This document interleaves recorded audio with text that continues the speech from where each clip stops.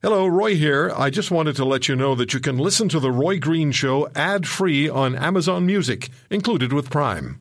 Mom deserves the best, and there's no better place to shop for Mother's Day than Whole Foods Market. They're your destination for unbeatable savings, from premium gifts to show-stopping flowers and irresistible desserts. Start by saving 33% with Prime on all body care and candles. Then get a 15-stem bunch of tulips for just $9.99 each with Prime. Round out Mom's menu with festive rosé, irresistible berry chantilly cake, and more special treats. Come celebrate Mother's Day at Whole Foods Market.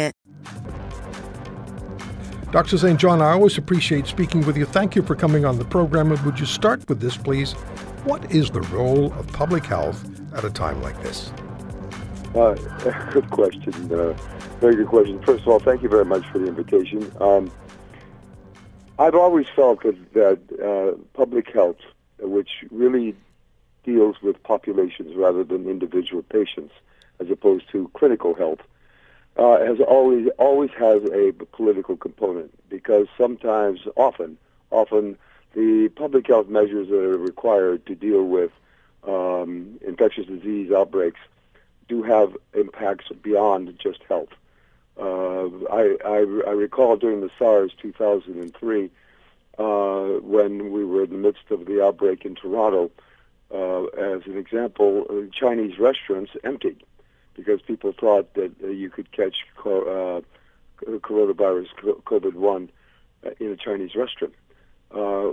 We really didn't anticipate, to be honest, that particular impact of COVID. It took our Prime Minister having lunch in a Chinese restaurant to sort of calm down that whole issue. So there's always a political dimension to public health. Okay. So we have public health at the municipal level, at the provincial level, at the federal level, and at the international level with the World Health Organization, where you were the director for the Americas. Question for you here is this. The World Health Organization warns that Omicron variant could pose a very high risk of infection surges, and that may result in, quote, severe consequences, end quote.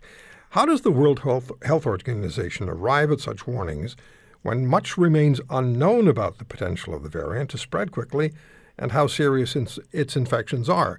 Are they not ringing the alarm bell potentially louder at the same time they're trying to ring it less loud? Well, I think the World Health Organization has to take a very broad view of things and look at the whole picture.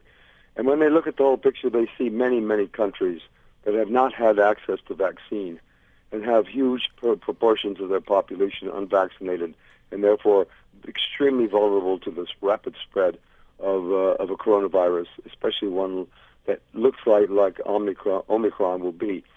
So they have to take a broad picture, and I think when they look at that picture and they see these big disparities, it's logical to conclude that the new variant could cause significant harm across the world, but not equally across the world, because the well-off nations are going to do better than the poor nations.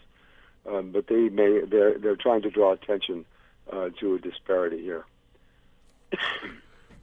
So the question then becomes how the global community responds. We experienced an H1N1 pandemic in 2009, SARS 6 years earlier. You were the Canadian manager of the SARS effort. I don't recall the same kind of reaction and life management by governments and health agencies during either of those situations. And I've been told that we really dodged a bullet in 2009 with H1N1. We did. We did. There were both with H1N1 and with COVID-1. We dodged a bullet because these viruses were not as highly transmissible as the current one we're dealing with. Two really different situations. COVID-1 in Canada was predominantly in Toronto, and it was predominantly hospital-based transmission, as opposed to what we call community-based transmission. In other words, with COVID-2, because COVID-2 is spread out into the community. So it is much broader in terms of its impact than, say, COVID-1 was. So two different viruses, two different behaviors, and that leads to quite a bit of disparate differences in the way we have to deal with it. You mentioned politics plays a role in public health, and I understand that. Globally, nationally, probably at the lower levels as well. But does politics get to the point, does the influence of the political spectrum start to interfere with public health doing its job and advising people on the appropriate action to take, and then start to compromise the very mission of public health? Does politics just play an interference role far greater than it ever should? Well, I'm not sure I'd call it an interference role as more as I would call it two really distinct and different points of view. Public health is going to focus almost exclusively on the health dimensions of the problem. And so the recommendations that they will come forward with based on science for controlling a particular virus like COVID-2 are going to be focused on how do we stop transmission, how do we keep people healthy, how do we prevent death, and so forth. That's the focus. On the political side, there's another focus that is based on our well-being economically as a whole, and how do we keep our economy in good enough shape so that people are not on the street, so that people are not standing in soup kitchens, so that we don't have major depressions and recessions and so forth. That's another point of view, and they do clash in a way. We've had in Ontario, we've had several waves of COVID-2, and I'm always impressed with the second wave, how rapidly the cases came down when we had a full implementation of not only vaccination but public health measures. And then they try to sort of bottom out, not at zero, but at a low level. And then the other interests come into play and say, well, look at the damage that's being done to our economy. We have to loosen up. That means reduce the public health measures. And sure enough, we get another wave. So it's a balance that goes back and forth between two interests that basically the interest of the public is at heart. But they are two different approaches and two different areas of focus. Yeah, we were told that 2 vaccines would deliver protection and life would continue.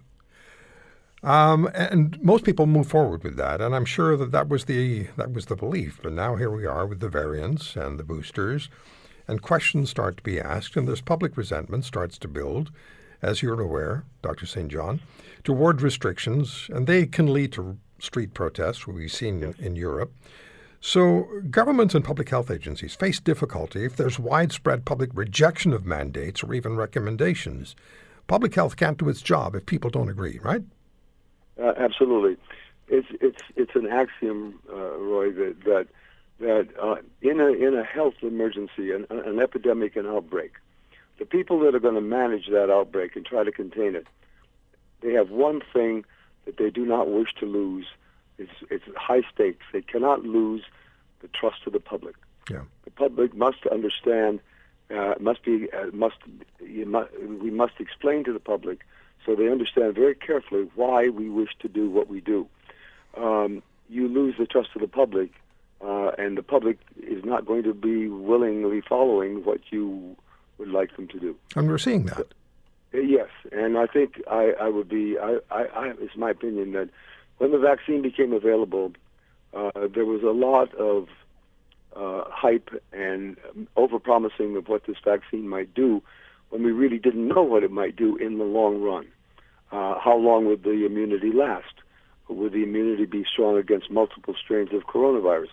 Questions we did not know, but it was viewed as get a vaccine and everything will be fine. We can go back to normal.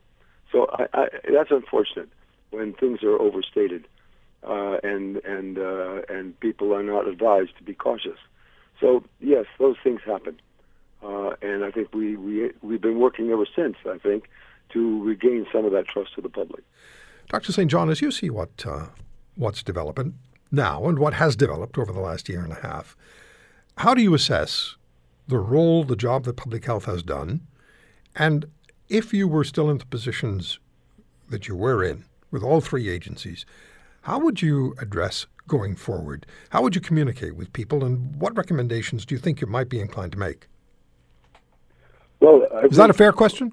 Yeah, that's good enough. It's also a truism in public health in dealing with an infectious disease outbreak or epidemic that the first start of an epidemic is going to be people with symptoms. Now, symptoms of runny nose and headache and whatnot can mean many different kinds of agents. So the next question is, well, what's causing it? And then the question after that is, how widespread is it? And the question after that is, what kind of impact is that going to have in terms of mortality and hospital care and so forth? Well, you don't get answers to all that in the first few days after you've been told, first few days or weeks after you've been told that there's an outbreak of a transmissible disease. That is called the period of uncertainty. You don't know exactly what all the information is. You don't have all the information you'd like to have. And in that period of time, you can't just sit and wait. You still have to make some assumptions and take some action. The action might not be perfect at the time, and you might have to dial it back as you learn more. But the point is, it's easier to overreact. It's better, I should say, to overreact rather than underreact, because you can always dial it back. That's a difficult thing to explain to people who are, we're so used to now having instant answers. I mean, you Google something and you get an instant answer. Yeah. And science doesn't quite work that way. It takes a little while to sort out these questions that give us a strategy on how to contain an infectious disease outbreak. So that's really a difficult thing. And what we have to do is we have to be sure that our messaging is not overstated or understated.